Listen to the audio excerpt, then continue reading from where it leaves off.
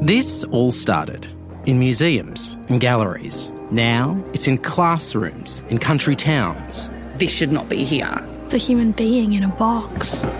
This is the stuff of empires. There is a great betrayal. We're not slaves, we're African. It's the stuff the British stole. I just don't believe that. It just does not stand up. From ABC Australia and CBC Podcasts, 6 brand new podcast episodes for free worldwide, available now on CBC Listen or wherever you get your podcasts. This is a CBC podcast. When I came out to my mom, I called her on the phone and I was like, finally, like after going through... How old were you?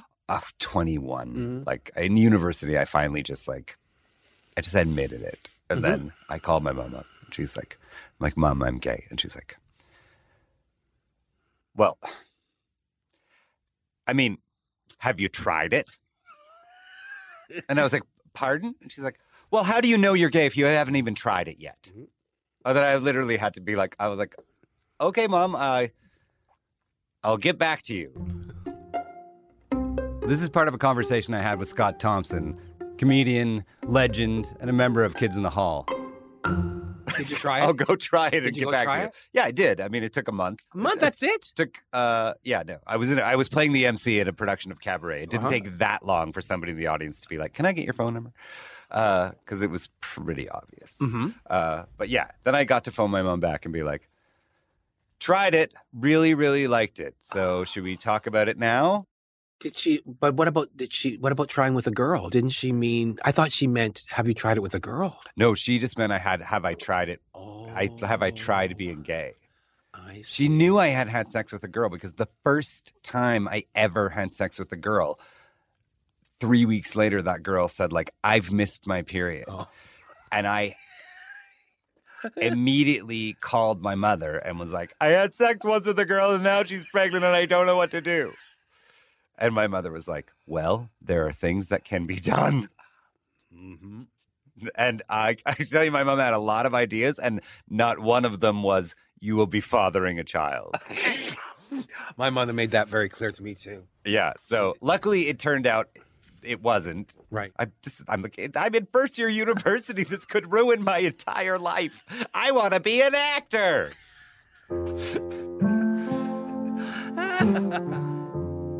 I'm Gavin Crawford, and this is Let's Not Be Kidding. A story about me and my mom and Alzheimer's. Episode 2, Certified Mother's Boy. Scott Thompson and I don't have exactly the same experiences, but we do have a number of things in common. We're both comedians, we're both gay, and have been out for pretty much our entire career. And Scott's mom, like mine, also had Alzheimer's. One of the first times I ever met you was at the Rivoli, and you were hosting, and I was doing like characters or something. You were probably doing the librarian character? I was doing the librarian character, which is kind of based off my mom. That's what reminded me of it. I just remember you coming out after I had done and just being like, well, I'm not ready to give up my crown just yet. And how long ago was that? Which was such a nice... It was the best compliment that I could have ever possibly had. For you to pretend to be threatened, I was like, that was very threatened. Kind. Oh, no, I was genuinely threatened. Okay, that's even better. I was genuinely threatened because I knew, this is the new kid. This kid's got everything, and he can do anything, and I got to watch my fucking ass. But the other part of me was, I was so happy to see you doing that and going, oh my God, he's doing it. And that made me feel happy that maybe I had a little part in that. Oh, you definitely. But I remember that very clearly. I can't remember her name, but I remember going, oh my God, that's incredible. Yeah, Verna Howard. Verna Howard, that's right. Who was desperately in love with her gay coworker, but could not see the signs.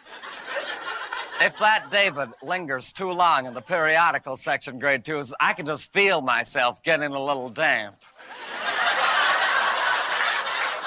Do you mind if I share a secret with you, grade 2s?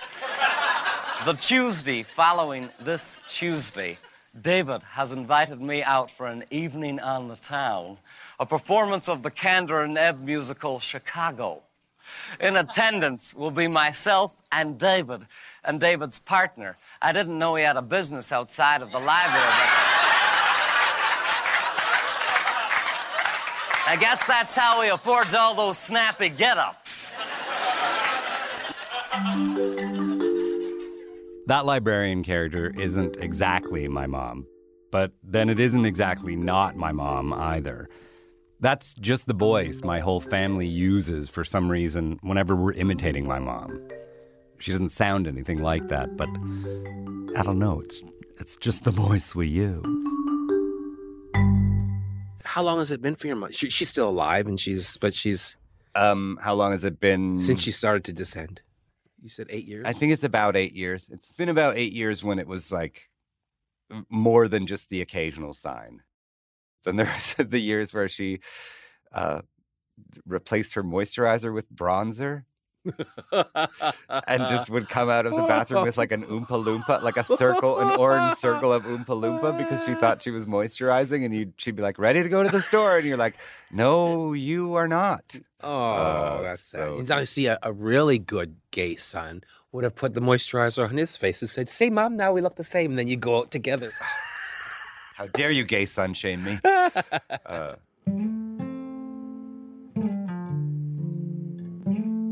When I see her now, I just sort of hold hands with her, and she likes to hold hands, which my previous mother, I don't think I've ever held my mother's hand. Like, we used to shake hands at the airport before I would go to university. My mom too, like hugging a stick or like a dry piece of spaghetti. Like, you just don't squeeze because you'll break her. Mm-hmm. And then once they descend, all of that comes out. And it was the same with my mother too. As she descended, it all became about touch. Yeah, I mean, but there's something about my mom who had this ability to exist in a world of knowing and not knowing what she didn't want to know at the same time. And I think that's where that character came from. It's sort of me working through the fact that I was so gay, and she knew I was so gay, but she didn't know I was so gay. Here's an example of what I mean by that. I remember being about 7 years old, and my mom sitting me down one afternoon, like a Sunday afternoon. We had this tiny television that was over the breakfast table. It was one of those 9-inch TVs. Remember they used to have like the tiny 9 or 10-inch television. It was set up in a nook kind of above the pantry. We had a 9-inch television, and it had 4 channels. It was very luxurious. But I remember being 7, and I don't know where my sisters were, but no one was around. And my mom just sat me down and was like, there's a movie coming on, and I think you're really going to like it. And then she turned on the TV, and suddenly I hear the opening strains of dun, dun, dun, dun, dun, dun, dun, dun, dun. And it's the Robert Wise production of Thoroughly Modern Millie. Now, I think at that point I had already established that I was a very big Julie Andrews stan from watching Sound of Music every Christmas. And this was the day when you couldn't just watch movies over and over. You could watch The Sound of Music when it came on at Christmas time, and that was it. But I was sort of obsessed with Julie Andrews, and I was only 7, but my mother sat me down and she's like, you will like this. And up comes Thoroughly Modern Millie, which I don't know if you know too much about Thoroughly Modern Millie, but it is a ridiculous musical about the white slave trade. Very problematic nowadays, with Beatrice Lillie doing yellowface and chopsticks in her bun. But, you know, those kind of things aside, it also starred Mary Tyler Moore and Carol Channing. And that was my introduction to Carol Channing. And I don't know what it is genetically about a gay kid, but when you see Carol Channing burst onto the screen and say, raspberries, something in your body just clicks, and I just remember thinking, like, what is that? Who is that? I need to be that. I want to be around that. I want that. The giant smile, the big batty eyes, mixed with Julie Andrews. And I sat there completely enraptured watching this possibly the gayest movie on earth. Like, at one point, they're trying to foil the slave trade, so they dress the guys up in Julie Andrews, like, mod clothing. So they're in drag. Both of the lead men are in drag for a significant portion of the movie. and Carol Channing's running around like in a plane, popping champagne and getting shot out of a cannon, and the elevator doesn't work in the hotel unless you tap dance in it. So Mary Tyler Moore and Julie Andrews have a whole conversation where they're just throwing some sand on the floor and tapping their way up to their rooms in this girls' hotel. And I mean, that pretty much sealed the deal. But there was something about my mother that was accepting enough to know this is what this kid likes. So instead of hiding this from him, I'm going to sit him down and I'm going to blow his little gay mind. And my mom was always like that. With each of her kids, she paid attention to who we were. She paid attention to what we liked, and she encouraged us to follow where our interests lay, with minor caveats of having to also take judo and t-ball. She was awesome. She was cool and hilarious and irreverent and incredibly caring without being a smotherer. This is Carrie Sackney, who's known both me and my mom since grade 6. I mean, you two are so similar, as feisty and as mischievous as she was, independent. I think she also wanted you to, I don't want to say, you were living out her dream. I feel like I've been a bit of a way. But there is a tinge of that for sure.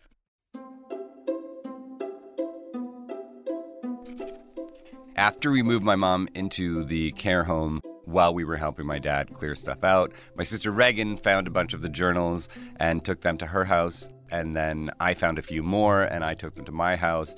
So between us, we have a fair amount of my mom's actual writing and actual thoughts over the years, most of which I would never read publicly. But some of them, the ones that pertain directly to me, I feel okay to share. Here's a journal entry from when I was in university that my mom wrote when she had come to visit me in Vancouver and I was taking classical singing lessons. I still remember the song. I have no idea where it was from, so I looked it up. It's from a Handel opera called Bernice. But even though I didn't know that, I still remember to this day all the words.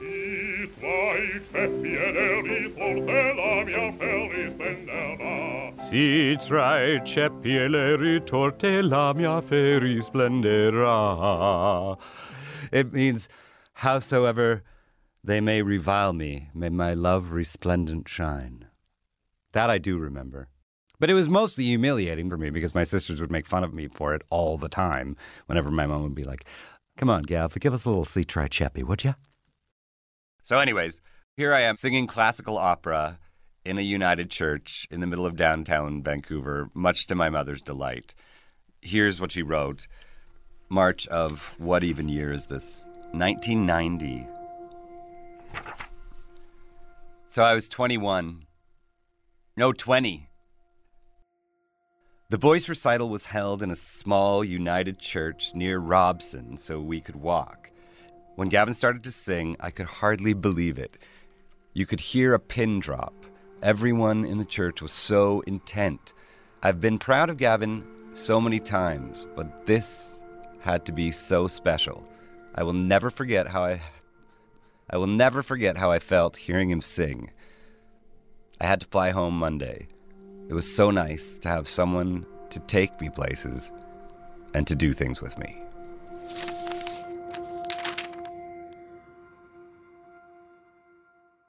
I don't know how proud my mom was of me becoming a comedian. I think she wanted me desperately to become Pavarotti, but instead I ended up more Pagliacci. Of course she was proud of Gavin, and the way she showed it was by showing up to his stuff, to whatever he was doing. So many trips, like to Toronto, whenever he was performing, many times they would come just to see some little gig in a bar or whatever. That's my husband Kyle. We've been together for 25 years now. So yes, they're very supportive, and I'm sure she told her friends, but they don't say it in the moment when you're in the room.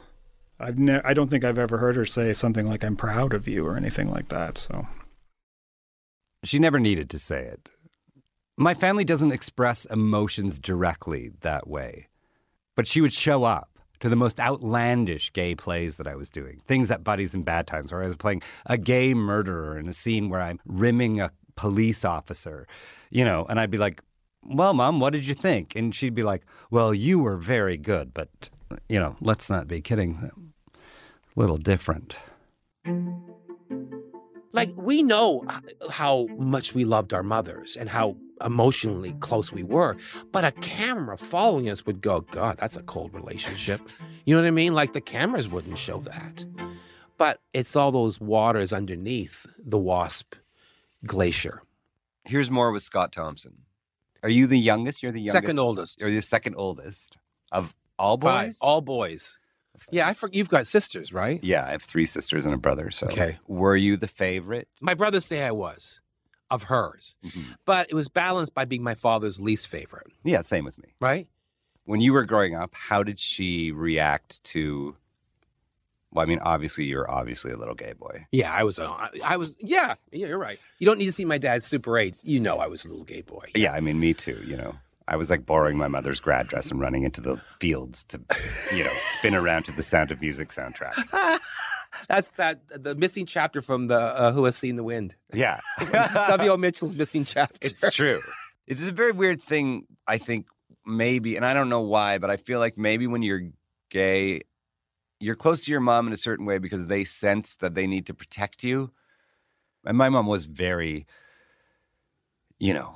protective of me when I was a kid. But I was also like, I come home crying all the time because the scouts were mean to me, or we played basketball, or I didn't want to do the father-son 3-legged race at the church picnic, so I hid in a tree. I hid in a tree. You hid in a tree. And I was in the tree above, and this... but you climbed a tree? That's what boys do? Yeah, but this bitch...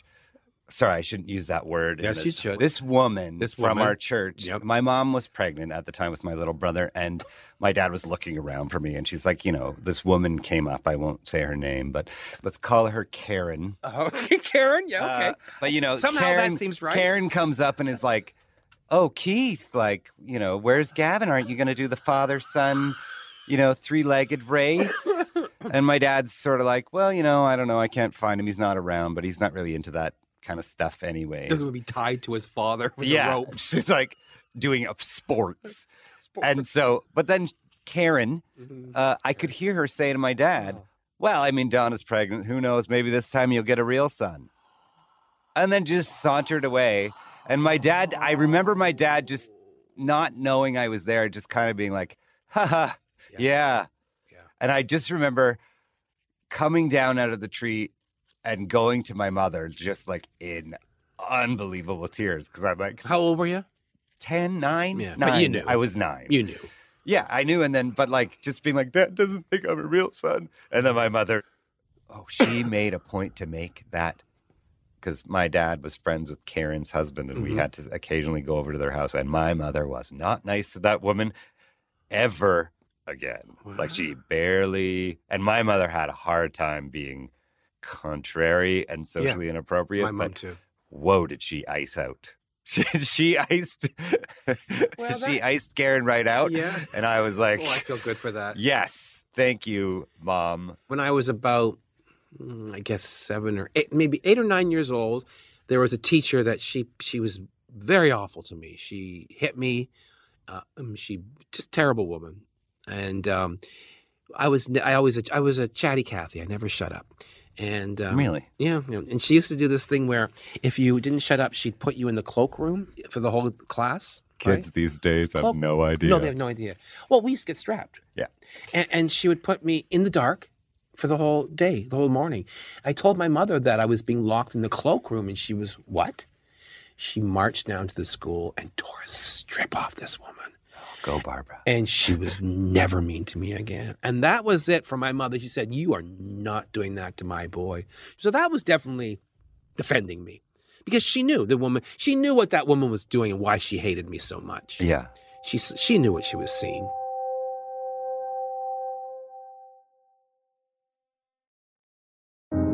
This all started in museums and galleries. Now it's in classrooms, in country towns. This should not be here. It's a human being in a box. This is the stuff of empires. There is a great betrayal. We're not slaves, we're African. It's the stuff the British stole. I just don't believe that. It just does not stand up. From ABC Australia and CBC Podcasts, 6 brand new podcast episodes for free worldwide, available now on CBC Listen or wherever you get your podcasts.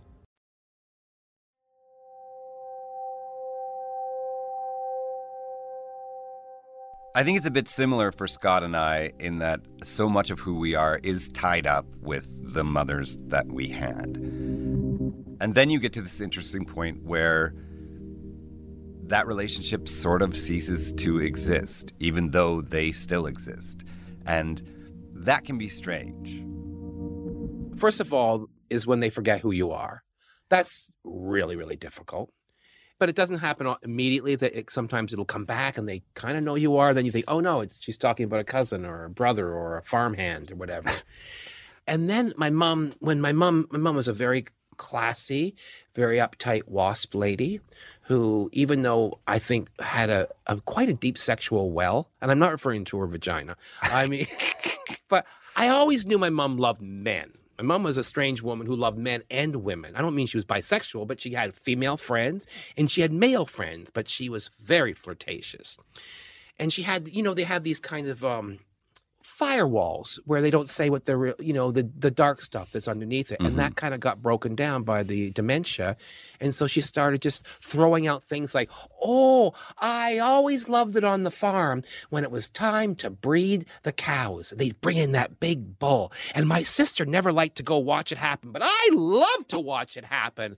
And I'd be like, what? And she'd be doing this at dinner, like, oh, the hired hands would come in and they would go, get Barbara. And they called her Bob back then. Get Bob. She wants to see this. And she'd run to the barn to watch this cow be pimped out to all these lady cows. And she fucking loved it. And she would just announce that, or she'd go, oh, there was a hired hand that I forget. Mom, we know about Ernie. And then then when she eventually went into a home, it got really bad, where she completely forgot who I was. But every time I would come in, she would say, oh, and who are you? And I'd be like, I'm your son, Scott. And one day she goes, oh, Scott, I don't think you're my son. And I said, why is that? She goes, oh, you're far too old to be my son. I'm much too young to have a son your age. And I went, Mom, I'm 55. And she went, oh, I'm sorry. You look pretty bad for 55. You must have had a hard life. And I go, yeah, I did.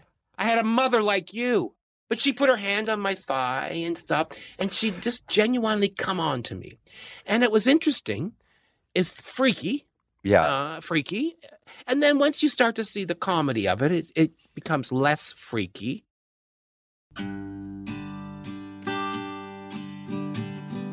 It's situations like the one Scott just described that really put you in an awkward position when you're dealing with a parent or a loved one who has Alzheimer's.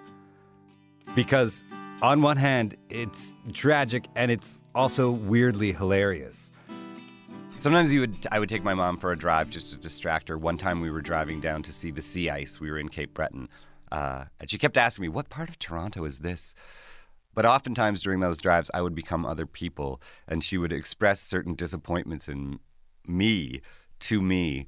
I remember her telling me with a little bit of concern that I didn't visit enough. Her son Gavin had moved to Toronto, and he just never came back. She saw him once in a while, but not enough. I guess that's what happens when you move to the city, she would tell me. You just don't want to go back. And I would say, like, well, you can't really blame him. She'd say, oh, no, I don't blame him. I'd like to live in Toronto where he is. But, what am I going to do? Just leave? It's very weird to have your mother express disappointment in you, to you. But, welcome to Alzheimer's.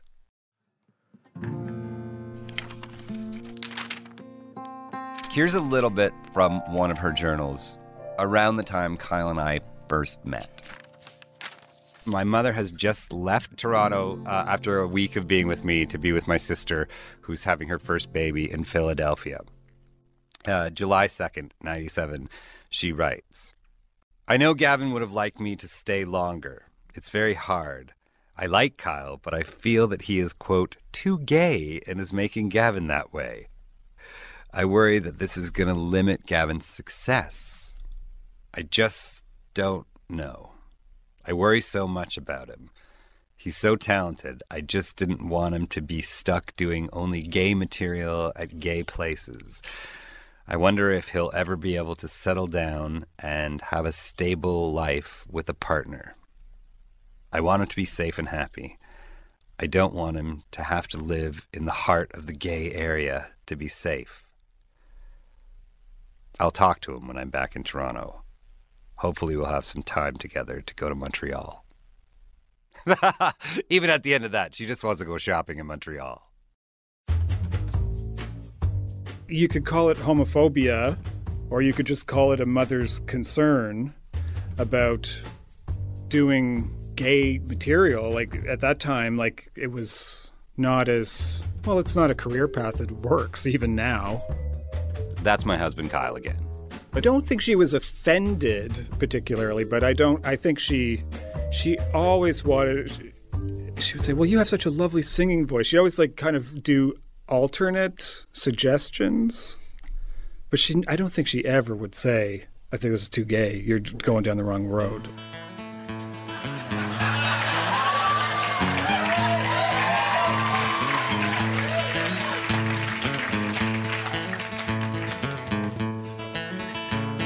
Oh, it's hard to be a homo here in Dallas, where the men are men from hats down to their boots. No, they don't like having their masculinity challenged. You see, Texas ain't a kindly place for fruits. Well, my mama said she'd cut off my allowance unless I changed my ways and I walked a straighter line. So I thought up this cover to convince my homophobic mother that I'm not gay, I'm just biding my time. I told her all my women left me, so I started dating men. May as well raise a rooster if I just can't keep a hen. Well, I don't know that it's forever, but it does me fine for now. And brother, it sure as hell beats messing with my daddy's favorite cow. Thank you. Oh, you're so nice. Wow.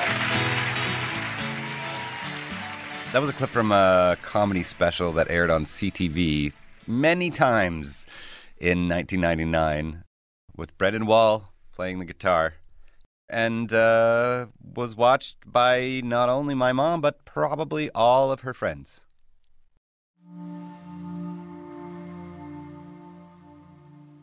After my mom moved into the home, there was a period where I would call her every day because she could still talk on the phone.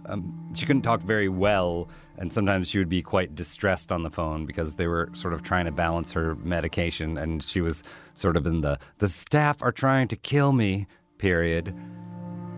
So what I would do often is just start to sing. I would find an excuse to just like sing Music of the Night or Don't Cry for Me Argentina or something to my mom on the phone, which normally she would really like and kind of, you know, calm and be like, oh, that song, that's great. But one day she was just like, what are you doing that for? Like, can we just be normal for a second? And it really threw me for a loop because that was the first time she ever did not respond well to being sung at. I have to take everything with a grain of salt because there's no world in which my mom would ever say, stop singing to me, except the one we were in that day.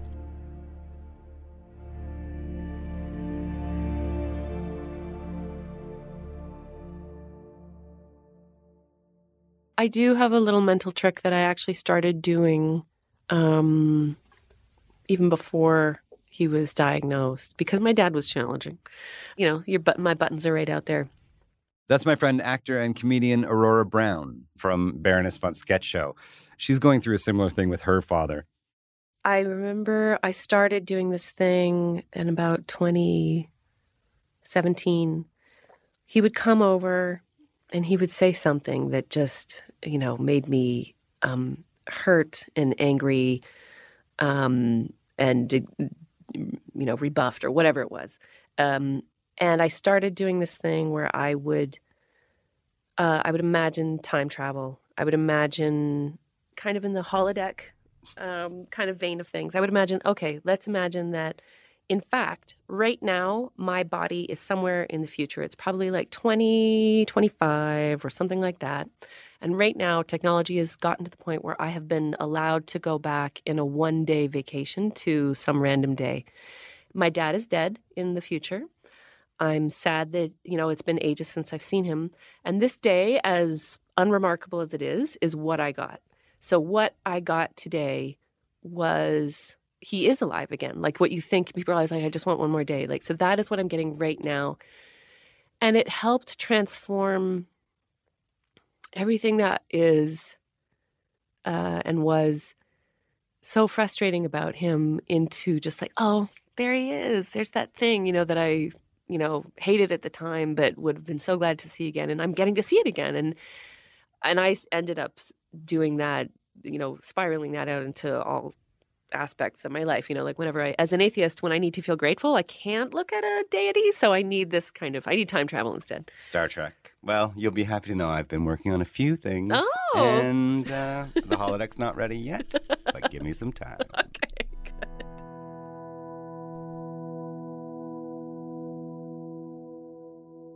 Anyone who's dealing with a loved one navigating memory loss, dementia, Alzheimer's, pulls a lot of tricks out of their sleeve. There's all kinds of coping mechanisms that you go through. Sometimes it's jokes, sometimes it's time travel, sometimes it's crying. One of my tricks now is telling these stories, to go back and actually remember, what was my relationship with my mom like? What fun things did we do? I remember very specifically, she found out when I was 10 years old that there was auditions for the community theater production of The Music Man in Lethbridge, a half an hour away from the town we lived in. And she got me in the car and drove me there, but she would not come in. She said, I can get you to the door, and the rest is up to you.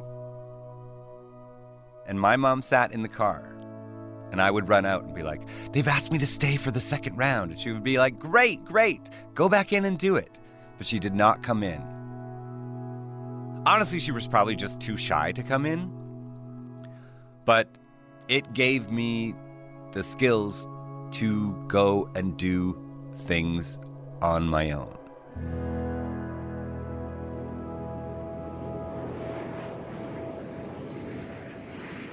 When I was 16, my mother took me to New York. There wasn't really a drama club in Lethbridge, so she put me in modeling. That's what I was doing, catwalk modeling at 16. But, they had these modeling competitions in New York that you could pay to go to. And they had acting competitions at those New York things. So when I was 16, we hopped on a plane and went to New York. It was my very first time on an airplane, and my mother let me run wild in New York City. I phoned an adult acting class somewhere in Soho and asked if I could audit the class. And my mother let me navigate my way down by myself to this old warehouse building and sit and watch 2 hours of 20-year-olds learning how to act, even though it seemed to me like they were in their 50s. And, I wanted to see all kinds of Broadway plays. So she went shopping and she let me go down and stand outside the Phantom of the Opera Theater, hoping I could score a last-minute ticket. Who lets their 16-year-old kid run around New York by himself, taking cabs, and says, we'll meet you up at the hotel later? My mom, standing there, hoping against hope someone's going to drive up and somehow magically give me a ticket to Phantom of the Opera. And then they do. 2 minutes before the curtain goes up, some car pulls up and a lady hands tickets out the window and is like, I can't go this afternoon. Anybody want these? And I take the 2 tickets and go and see Phantom of the Opera. You know? And then somehow, weirdly in my life, 20 years later, I'm hosting a show on CBC and Andrew Lloyd Webber is in it. And I get to talk to him and make jokes with him. I mean, what can I say? Here's to non-helicopter parenting. Thanks, Mom.